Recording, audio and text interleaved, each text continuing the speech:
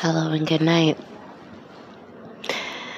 It's rather interesting how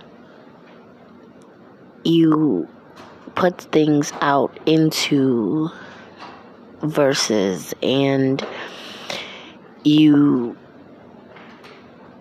require and demand that this is pretty much what you are, who you are, and what you're accomplished, because you pulled it from putting it out into what you feel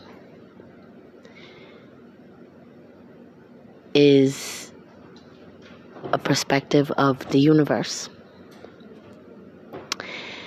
And when not received from the provision, it's more so to question the same universe that you've pretty much put all your dreams and aspiration into.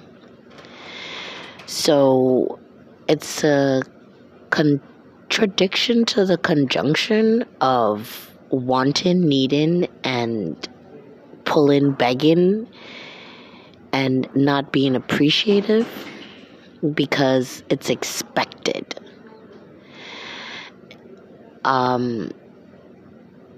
This is not a lesson. I'm not teaching you anything. And what you need to understand is that there's nothing particularly special about what is put out, received, needed, or wanted. And what is